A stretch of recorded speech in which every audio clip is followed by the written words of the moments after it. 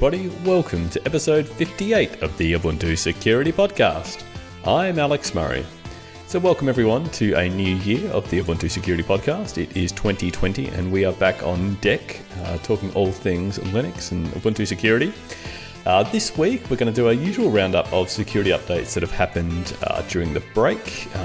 We had some kernel updates recently published, and there was a Django update that went out just at the end of last year, so we're going to have a look at those.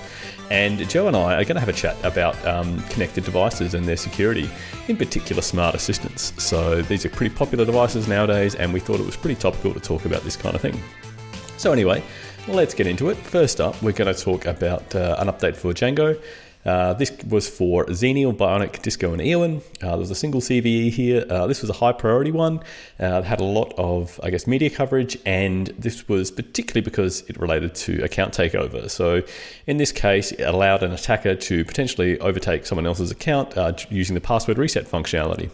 Because the problem with Django, when it would try and you would supply an email address and it would compare that against what was in its database, and if it matched, it would then send the password reset token out.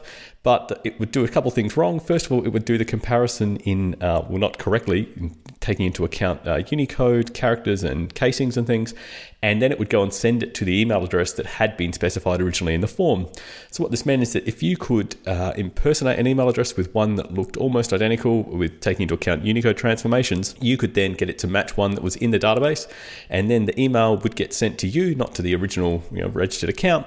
And as a result, you would then get the password reset token for someone else's account. You could reset their password and you would have their account. So the fix for this was pretty straightforward. It included a couple things, which was to do the Unicode string comparison correctly against what was provided and what was in the database, and then to, as a second line of defense, to actually send the password reset to the email address that was in the database, not the one that had actually been supplied. And so, as I say, that has now been fixed for Django in all the supported Ubuntu releases. Now we're going to have a look at some kernel updates. So we've got updates for basically all the kernels supported in Ubuntu. That is the 5.3 kernel used in Eowyn, and this is also used for a few of the flavors in Bionic, in particular for Azure and GCP, the Edge kernels there. As I say, there were 18 CVEs that were fixed in this update. So as a result, I'm not going to look at all of them, but I'll talk about the medium and higher priority ones. In particular, there was a use after free in the ALSA sound subsystem in the timer implementation for that. As a result, a local user could trigger that use after free. That would then most likely result in a crash, so you would get a denial of service of the host, but you could possibly get arbitrary code execution as well in the kernel. We also had an update for a memory leak in the tracing subsystem, and again, that could be triggered by a local user, so you would get a denial of service as a result of exhausting all memory at the kernel. There was also a fix because the Spectre return stack buffer mitigation. So this is a variant of one of the many different speculative execution attacks were not properly enforced on PowerPC. And then there were a few different heap overflow in various Marvell Wi-Fi drivers. So there were 2 heap overflows in the Libertas Marvell Wi-Fi driver, and there were 2 in the Marvell Wi-Fi X driver as well. And so both of these could possibly be triggered by local users or even remote users in radio range, and you could therefore get crash but possible code execution as a result as well. But as I say, they've all been fixed. We had an update for the 5.0 kernel. This is used as the kernel for Disco, which is Ubuntu 1904, and for the AWS and Oracle Edge kernels, the Azure and GKE kernels in Bionic. 28 different CVEs were covered in this. Some of these I mentioned just previously, but in particular, there was a out-of-bounds write in the Binder IPC subsystem. This is popular on Android, but actually is getting used in other places as well nowadays. And as a result of this out-of-bounds write, you could potentially crash the kernel, or you could potentially get arbitrary code execution as well. There was fixes for some of the ones I mentioned earlier, which was the memory leak in the tracing subsystem. There was also the Spectre RSB and the heap overflow in the Marvell Wi-Fi drivers. But particular for this kernel, we also had a memory leak in the VirtualBox guest driver. So as a guest user, you could trigger that and get a denial of service. There was also a fix for the Wi-Fi stack where it would fail. So this is the overall 82.11 Wi-Fi stack in the Linux kernel, would fail to validate the SSID information element lengths. And so if someone provided one that was too long, you could get a buffer overflow. And again, this could be done remotely. So anyone in radio range would have been able to trigger this, but again, that's been fixed. And there was also a failure in the kernel CIFS file system implementation that failed to sanitize paths that were returned from a remote Samba server. And so as a result, if you had a malicious Samba server, it could overwrite arbitrary files on your client machine. But hey, that's all been fixed. We had updates for the kernel in Bionic. This is the 4.15 kernel, which is also used as the hardware enablement kernel in Xenial and as the hardware enablement kernel in Trusty Extended Security Maintenance on Azure. So a bunch of these, again, I've mentioned already. So that was the use after free in the ULSA timer implementation. There was the Spectre RSB mitigations not being properly enforced on PowerPC, and the heap buffer overflows in the Marvell Wi-Fi drivers. Plus, for each of these, we had a bunch of low priority CVEs, but I'm not going to go into detail on those. If you want, you can go and read the Ubuntu security notices, the USNs that are linked to in the show notes if you want to find out more details on all of those. So a couple more just to go through. We had an update for the kernel in Xenial itself. That's a 4.4 kernel, and that's used as the hardware enablement kernel in Trusty Extended Security Maintenance, if you are a Trusty Extended Security Maintenance customer. And again, this included the Spectre RSB mitigations and the heap buffer overflows in the Marvell Wi-Fi drivers. And finally, the LivePatch team released live patches for the Bionic and the Xenial kernels. So if you are running Bionic or Xenial and you have enabled LivePatch via the Ubuntu Advantage client, you will be able to get these as well. And so you'll be able to get these updates without rebooting. And this includes, again, the heap buffer overflows in the Marvell Wi-Fi drivers, plus an issue that I discussed back in episode 55, which was something specific to the Ubuntu kernel, where there was a reference counting issue between OverlayFS and ShiftFS when used in conjunction with AUFS that was found by Jan Horn from Google Project Zero. And so they have all been fixed using live patches. So you are now fixed on those as well. And that's it for this week, or the last, 4 weeks really, in security updates. So up next, Joe and I thought we would have a chat about something pretty topical. Lots of people would have probably got smart devices over the holiday break, smart assistants in particular, and be deploying these or not. And so we thought it would be instructive to have a talk about the security and the privacy aspects of these sorts of devices.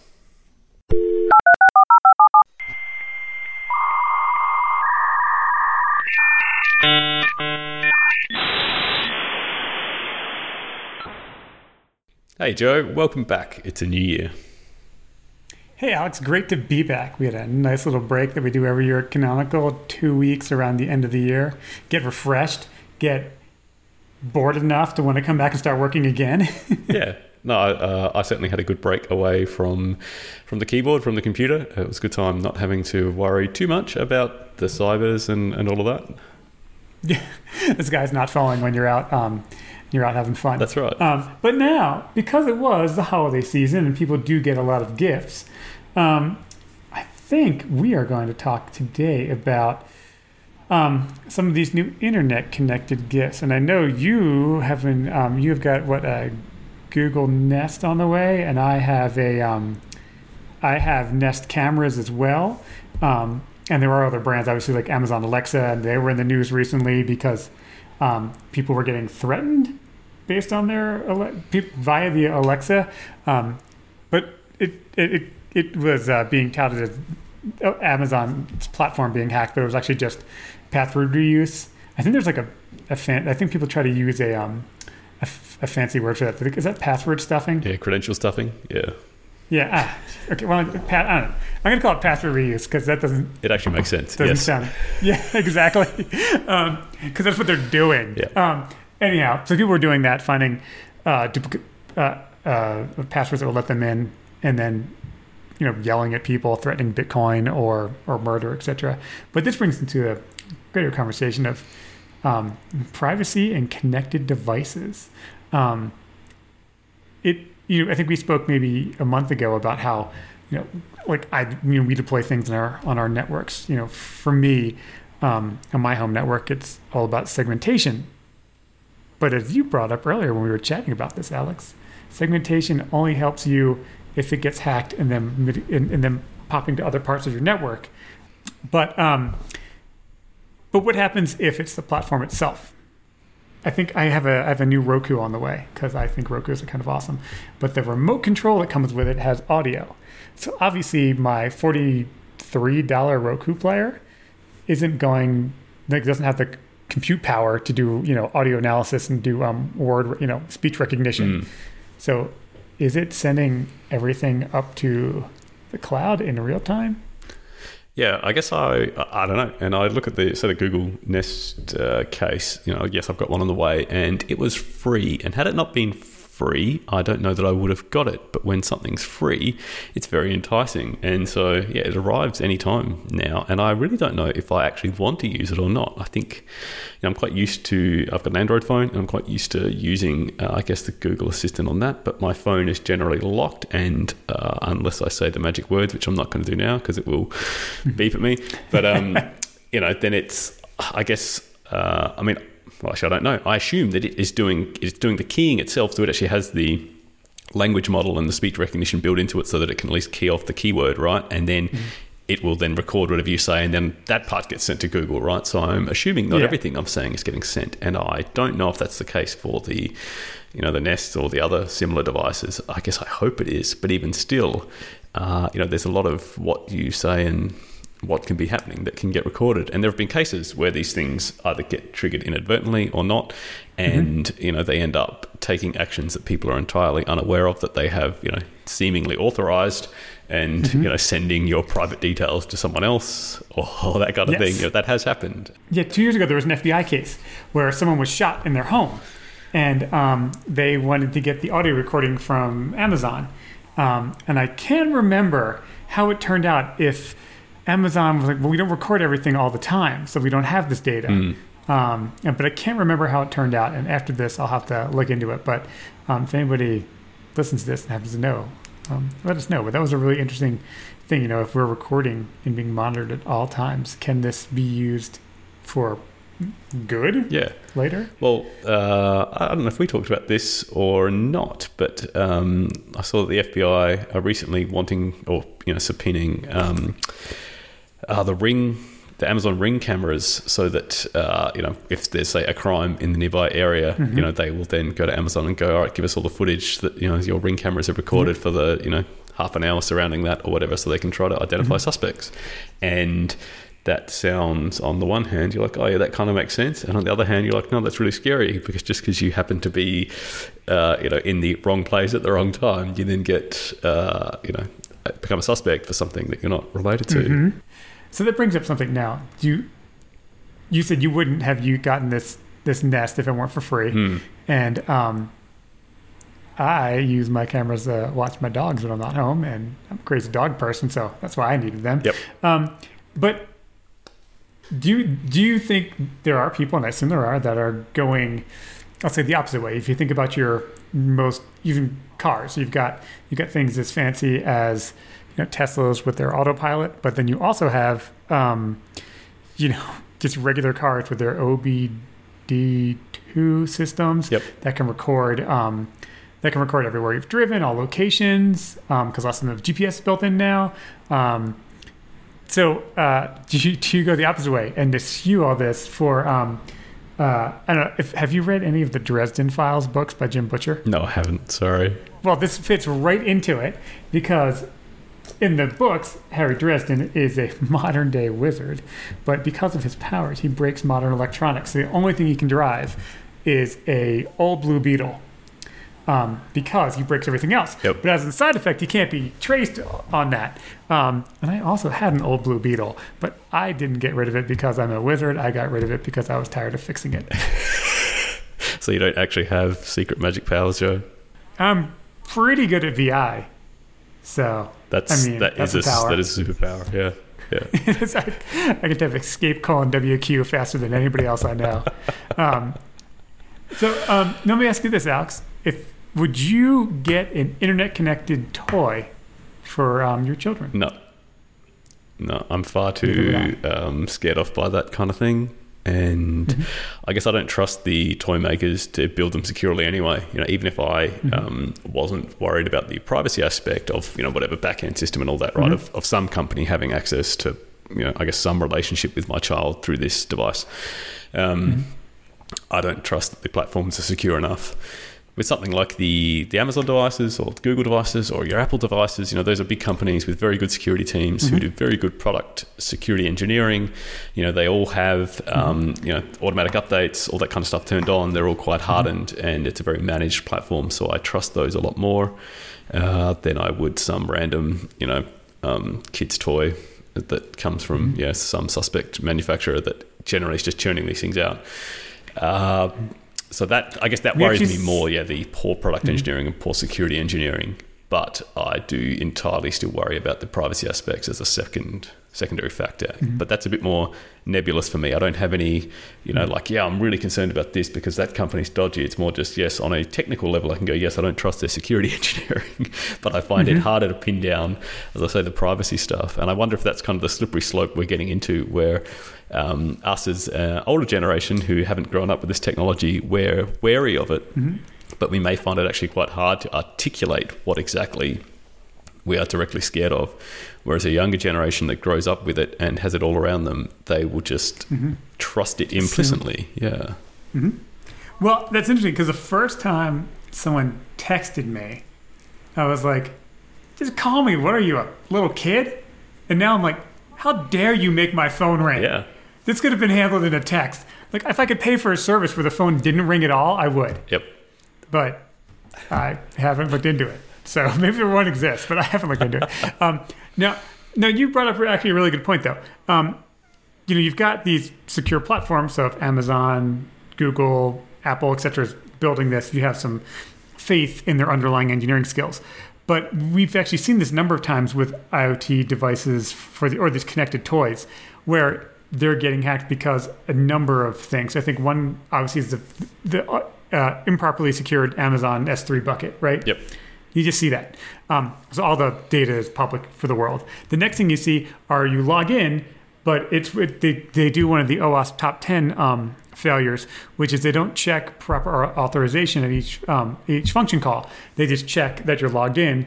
And so in the URL is your user ID. You just increment it and you get someone else's data because all they're doing is checking you're logged in, not that you should have access to that data. Right. So those are two that have happened, I think, in the last year that I saw in the security news. So there is a well-founded reason for you to have those concerns about security in these connected devices. Yeah, and even on the, if you look at some of the cheaper home IP cameras and things like that, a lot of them ship with default credentials and people don't end up changing those. Again, another OWASP top 10, failure for those sorts of devices too, right? And so we still keep seeing these out of different manufacturers. So yeah, from a security engineering point of view, I worry, but I worry in a more undefined way about privacy, but I can't articulate that one very well because I guess maybe it's because some of these we don't know exactly what the nature of these back-end systems are and what and how much they are storing and how much they're collecting. We saw with the Snowden leaks just how much access the intelligence organizations, particularly within the Five Eyes countries, can have access to this data that private companies are collecting. And so I think it's very it's very right of people to be wary of this stuff. But I find it's hard to directly measure or kind of represent that risk. I don't know how to quantify it. Yeah, well, I mean, you can take your tinfoil hat off too, you hippie. But there is a fine line. I'm just joking. There is a fine line between using data to keep us secure and using data improperly, and I don't want to go into that discussion. I don't think maybe if you're at a conference, you can approach Alex or I and get a free sticker and talk to us about that. But I don't want to paint the picture that we're anti that stuff. Although apparently Alex is, as he's putting a new thing of tinfoil on his head. That's right. Anyhow, this was a great discussion, Alex. I think it's a great podcast of the new year. So thanks, everybody, for listening, and have a great 2020. Oh, yeah, change some passwords. It's a new year. Go for it. Awesome. Thanks, Joe. Speak to you soon. All right, so a bit of a shorter episode this week, coming back into 2020. But as usual, we'll be back next week. In the meantime, if you want to get in contact with the team, you can reach us at security@ubuntu.com. Or if you want to chat to us, you can find us in the Ubuntu Hardened channel on the Freenode IRC network.